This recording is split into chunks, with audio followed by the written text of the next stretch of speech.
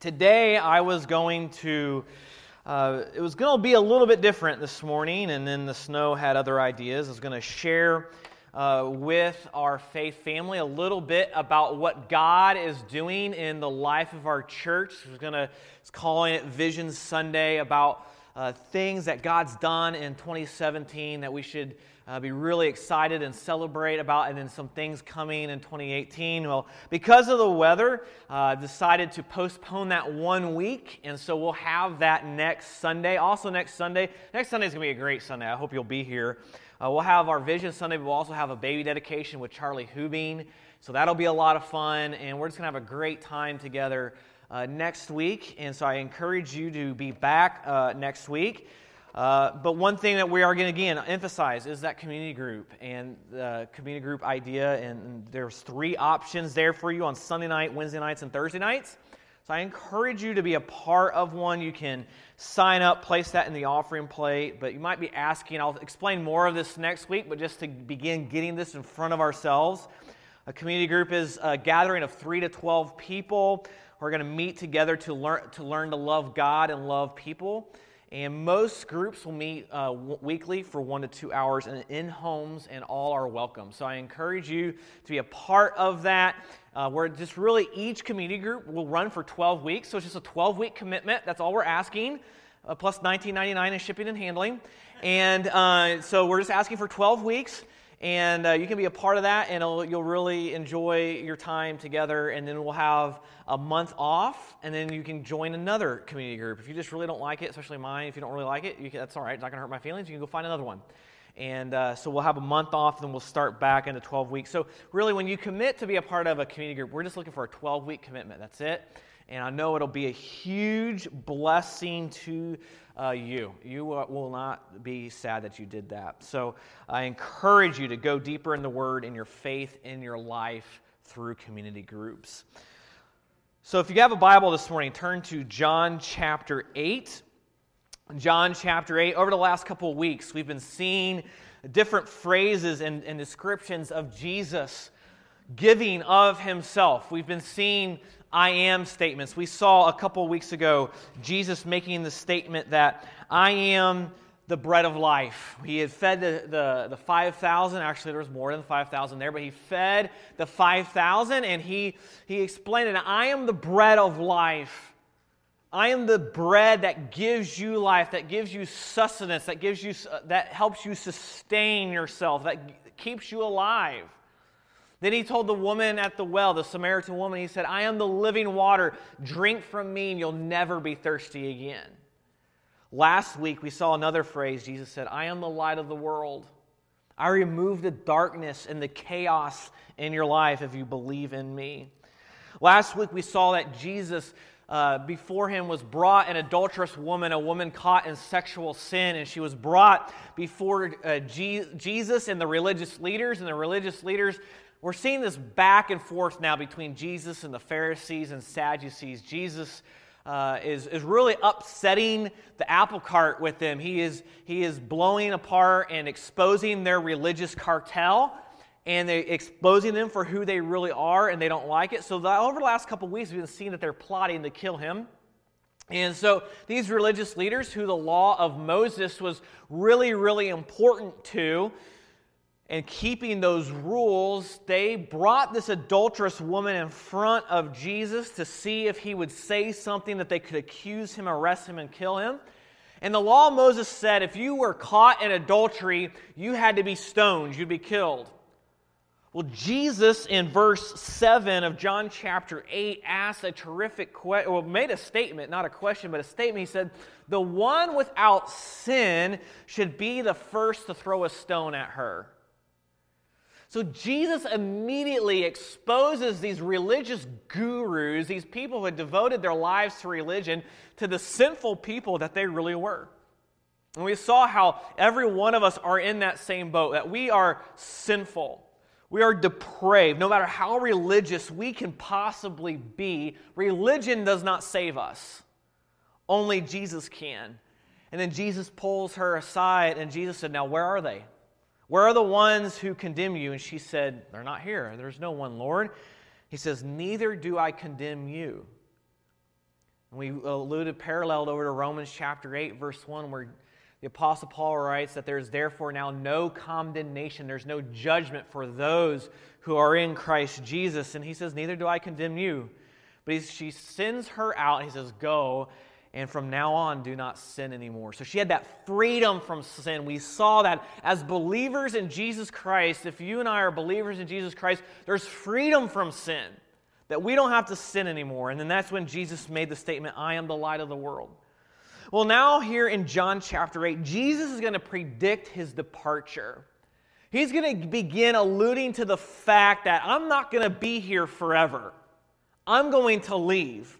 So that's where we're going to start. So let's look at John chapter 8, and we're going to start looking at verses 21 through 24. Len, let's read that. It says this. And he said to them again, I'm going away. You will look for me, and you will die in your sin. Where I'm going, you cannot come. So the Jews said again, he won't kill himself, will he? Since he says, where I'm going, you cannot come. You are from below, he told them. I am from above. You are of this world. I am not of this world. Therefore I told you that you will die in your sins. For if you did not believe that I am he, you will die in your sins. Who are you, they question. Exactly what I've been telling you from the very beginning, Jesus told him. I have many things to say and to judge about you, but the one who sent me is true, and what I've heard from him, these things I tell the world. All right, so there's some confusing statements here from Jesus, so let's begin unpacking this. Jesus says, I'm going away. You will look for me. All right, so Jesus is again saying, I'm going away. And you're going to look for me. Now, is Jesus talking about I'm going to be a fugitive? I'm going to go into hiding? Is that what Jesus is talking about? No, he's alluding to the fact that after his death and his resurrection, he's going to ascend up into heaven, and they will look for him but not be able to find them. And then he says, you will die in your sin. Now, we're going to come back to that phrase, and I encourage you, if you're sharing the gospel with coworkers, families, and neighbors, that may not be a phrase you want to use, that you're going to die in your sin. Maybe you want to. Let me know how it goes for you. But Jesus uses that phrase. Jesus is cutting to the chase. We'll get back to that here in just a second. But he says, where I'm going, you cannot come. Jesus is talking about his ascension into heaven. But then it says the Jews. Now again, we've said this a few times. When you read here in John the Jews, don't think of the nationality, the Jewish people, the people from Israel. That's not what he's talking about. The Jews there means the religious leaders. So the religious leaders start talking amongst themselves, and the Jews said to each other, he won't kill himself, will he? Right? Now they're afraid of this. Why? Because they want to kill him. All right? And they don't want Jesus to commit suicide because then Jesus could become a martyr. He could become a hero through suicide. And so they were concerned about this. And then Jesus says again, where I'm going, you cannot come. You are from below, I am from above. You are of this world, I am not of this world. Therefore I told you that you will die in your sins. For if you do not believe that I am he, you will die in your sins. So Jesus is saying, again, you're getting caught up in the here and now. You see, Jesus has an eternal perspective, and all that he's doing, it's more than just the here and now. He has a completely different perspective than these religious leaders have. And you would think, but it's not true, you would think these religious leaders would have the same spiritual perspective as Jesus, right? Because these Pharisees and Sadducees, they had devoted their entire lives to the study of the law of Moses, the Pentateuch. Genesis, Exodus, Leviticus, Numbers, Deuteronomy. I mean, can you imagine devoting your life to studying Leviticus, right? I'm sure really exciting people to be around. And they studied their Bible. They studied the law of Moses. They knew it inside and out, and they were trying to keep the law of Moses to make God happy, but they missed it. They missed the spiritual. And Jesus tells them, he says, you are of this world, I am not of this world. So there's a difference here. Jesus is beginning to point them to who his true identity is. Now, a statement of, you are of this world, I am not of this world, that would have been confusing to them, right? They didn't fully understand who they were, or I think some of them understood who he was, but was in denial about who Jesus was. Jesus says, you are of this world, I'm not of this world. So Jesus says, yes, Jesus was human. Jesus was a human being, but he's more than a human being. He's not of this world. There's something supernatural about him. This is a claim to his deity. Jesus is saying, I'm not of this world. I am a deity. So here we see that Jesus was, yes, a human being, but he's also God. We're going to see how that worked. Then Jesus goes on to say, if you do not believe that I am he, you will die in your sins. So Jesus is making all of these statements. You're of this world, I'm not. Believe in me, or you'll die in your sins. And so they ask the question, who are you? This was more of a question of rather who he was, but more of what gives you the right to say these things. What gives you the right to say these things? And then Jesus answers the question here in verse 25. So go back to that. They say, who are you? All right, that'd be like someone saying that you look ridiculous this morning. You're not dressing well. You'd say, who are you? What gives you the right? Now, everyone else here probably has the right to criticize my dress, but we would ask that question, who are you? What gives you the right to say that? And that's basically that's what they're saying here. And Jesus is going to say, okay, here's the authority I have. This is the authority I have to say these things. He says, exactly what I've been telling you from the beginning. Jesus says, have you not been listening to what I've been saying? This is exactly what I've been telling you. And he says, I have many things to say and to judge about you.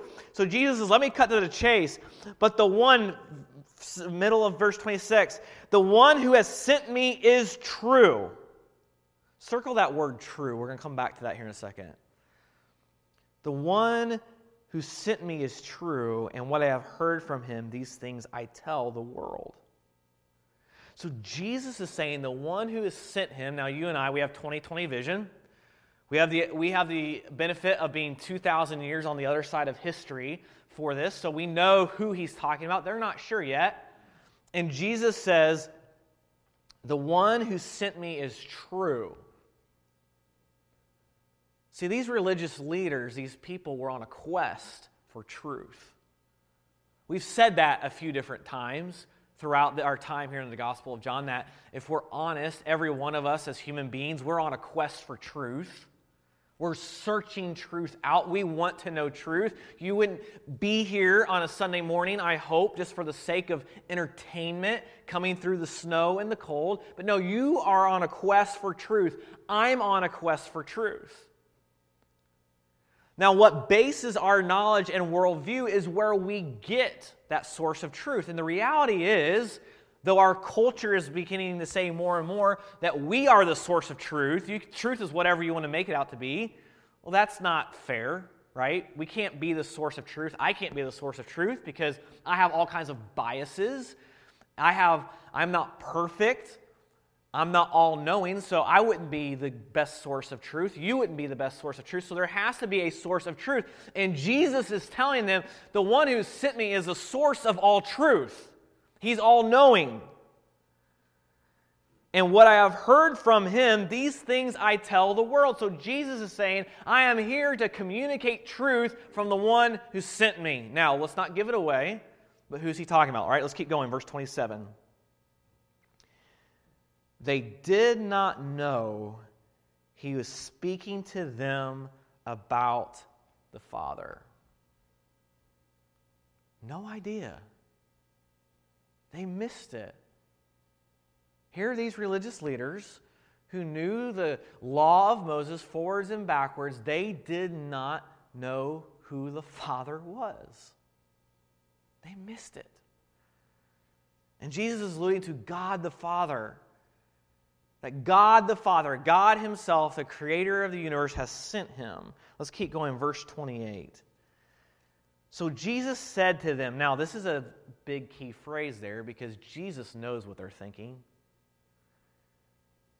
So John here is again alluding and touching on the deity of Jesus. Only a deity, only God would know what they're thinking. Only God would know that they did not know that he was talking about the Father. So Jesus said to them, when you lift up the Son of Man, then you will know that I am he, and that I do nothing on my own. But just as the Father taught me, I say these things. The one who sent me is with me. He has not left me alone, because I always do what pleases him. So right here we see a beautiful picture of what we call the doctrine of the Trinity. So let's unpack this for just a moment. Jesus says, when you lift up the Son of Man, that phrase there, what do you think he's talking about? You remember what we talked about a couple of months ago in John chapter 3 when Jesus was meeting with Nicodemus? And Jesus said, just as the Son of Man must be lifted up, like Moses lifted the snake up in the wilderness. You remember that? I know that was a long time ago. So Jesus comes back around to that phrase, when you lift up the Son of Man. What is Jesus talking about there? He's talking about his crucifixion. He's saying, when you lift me up, when you crucify me, when you crucify the Son of Man, the Son of God, then you will know that I am he. That I am the Messiah. I am the Christ. Remember, these students, these scholars of the law of Moses, they were awaiting the Messiah. And Jesus is saying, I'm him. And you're going to lift me up. And then he says, now that I do nothing on my own. But just as the Father taught me, I say these things. The one who sent me is with me. He has not left me alone, because I always do what pleases him. So now all of a sudden we have Jesus, a human being, saying there's a partnership here. But it's more than a partnership, it's an identity with God the Father. Jesus is saying, I don't do anything on my own.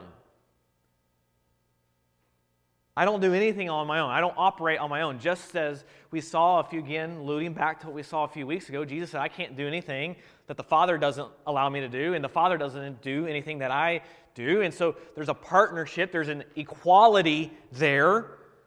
But just as the Father taught me, I say these things. The one who sent me is with me. So there's a partnership between God the Father and God the Son.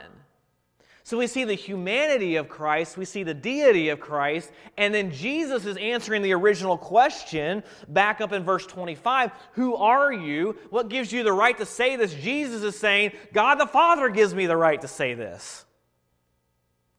But then it's more than just some God sent one of his kids down to this earth. Like, it could be easy for us to think like that, well, God sent one of his kids. No, he says, but just as the Father taught me, I say these things. See, there was a key thing here in this culture. If you were a rabbi and a teacher like one of these Pharisees and Sadducees, who taught you was a really big deal. So if you were a rabbi in these days, you wouldn't have gone to some rabbinical center of higher learning, and you would have learned from probably some famous rabbi. So if you are a rabbi, it was really important to who did you study under, okay? Who did you do in medical terms, who did you do your residency under? And so Jesus is saying, the Father taught me. I say these things.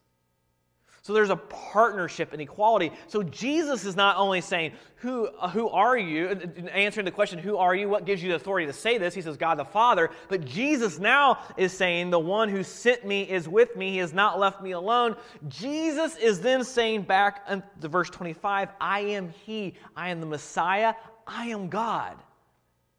So of my own authority as God, the creator of this universe, I can say these things. I can say these things. Hold your finger here in John 8. Go back to John 1. Okay, this is all tied together, what we've been studying together on Sunday mornings. Go back to John 1 and look at verse 1. Okay, again, remember, John was kind of giving us a Google Earth view of the Gospel of John. And he says here in John 1, in the beginning was the Word. And the Word, and we obviously diagnosed this and found out that this is Jesus. In the beginning was the Word, and the Word was with God, and the Word was God. He was with God in the beginning. All things were created through Him, and apart from Him, not one thing was created that had been created. In Him was life, and that life was the light of men. The light shines in the darkness, and yet the darkness did not overcome it. So back here in John chapter 8, Jesus says, I'm He. I am God. Now, what was their response to Him? Many of us here, and I don't want to give too much of a spoiler alert, but they were going to crucify Him. They were going to kill Him for these sayings and these comments and these claims. But look at verse 30. And as He was saying these things, many believed in Him. Now, did it mean that they just believed and that He existed? No. They were believing in His claims and the claim that I am God, I'm the source of all truth. Now, who was it that believed in Him? Was it the regular people like you and I? Was it the religious leaders? Well, let's keep going. Let's see who was it that believed in Him. Verse 31. Then Jesus said to the Jews who had believed in Him, if you continue in my word, you really are my disciples. You know the truth, and the truth will set you free. So, who was the Jews? Remember, we just talked about this about 5 minutes ago. Who was the Jews? Who was the Jews? Talk to me. There's not a big group today. No. What's that? Yeah, the leaders, religious leaders, okay?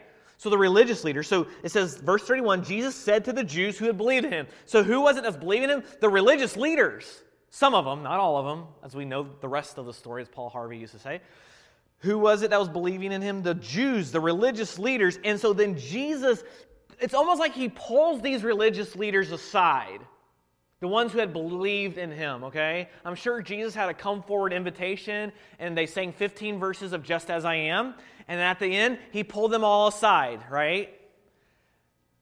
He pulls them aside, and He says, if you continue in my word, continue in what I told you, you really are my disciples. And then He said, you will know the truth, and the truth will set you free. So Jesus is telling these guys, for the first time they've believed in Him, and He says, this truth that you've come to realize sets you free. Does that ring a bell to what the adulterous woman was told last week?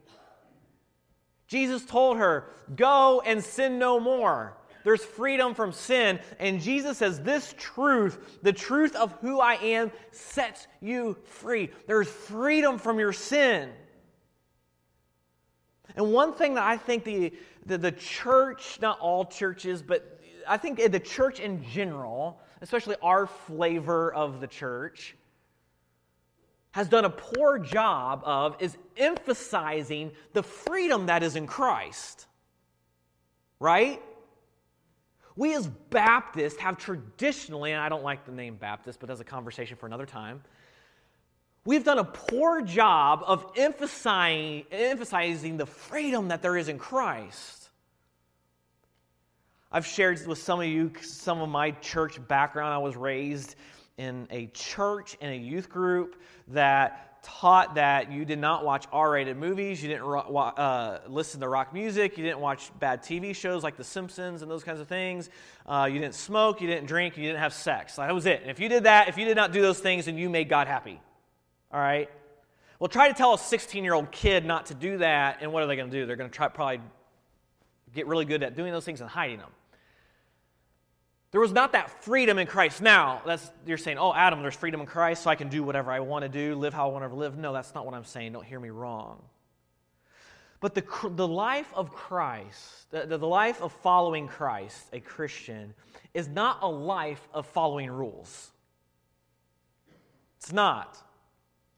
Okay? Because here Jesus is talking to the rule followers of the rule followers, the religious leaders.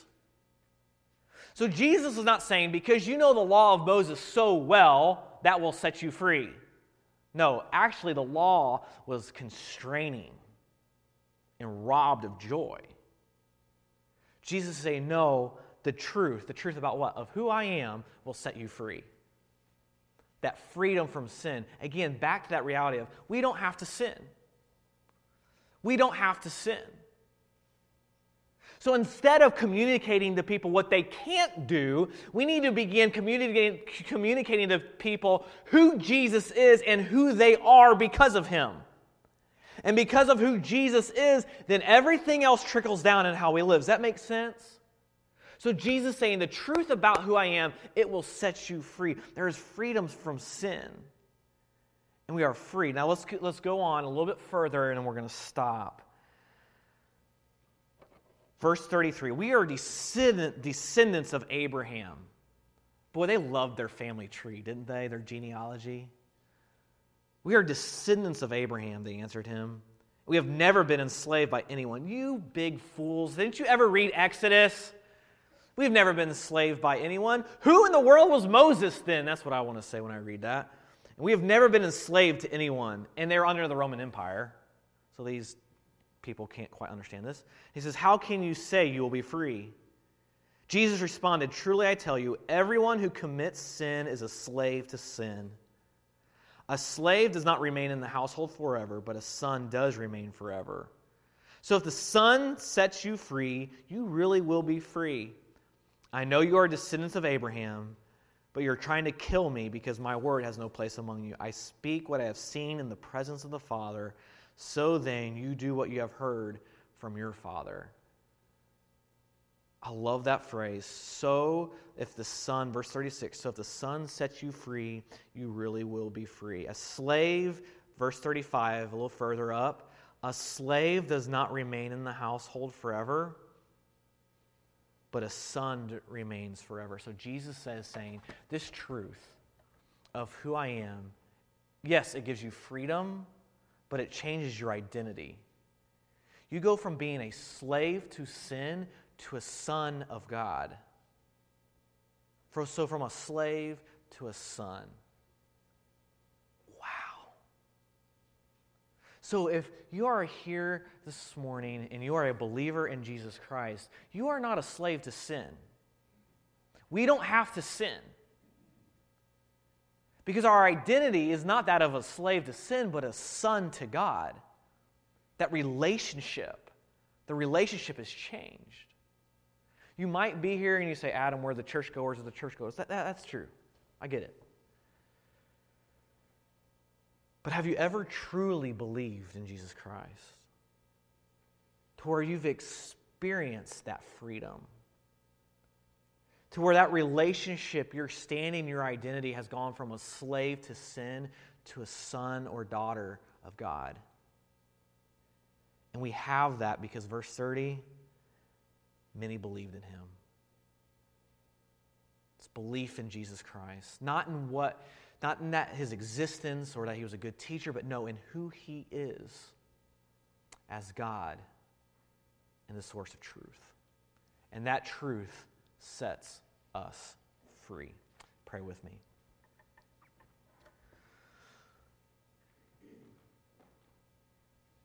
Lord, thank you for your word, and we thank you that it changes us. We thank you for this spiritual reality of us not needing to be slaves to sin, but we are actually sons and daughters of God if we believe in Christ. So, Father, I pray two things. I pray first of if there's anyone here that has never truly believed, I pray, Holy Spirit, you would open their eyes, draw them to yourself, that they wouldn't trust in anything else for their salvation, and you would cause them to believe in Jesus Christ. Then I pray for those of us who are believers, Help us to understand more and more of who our identity is, who we are. That we are not slaves,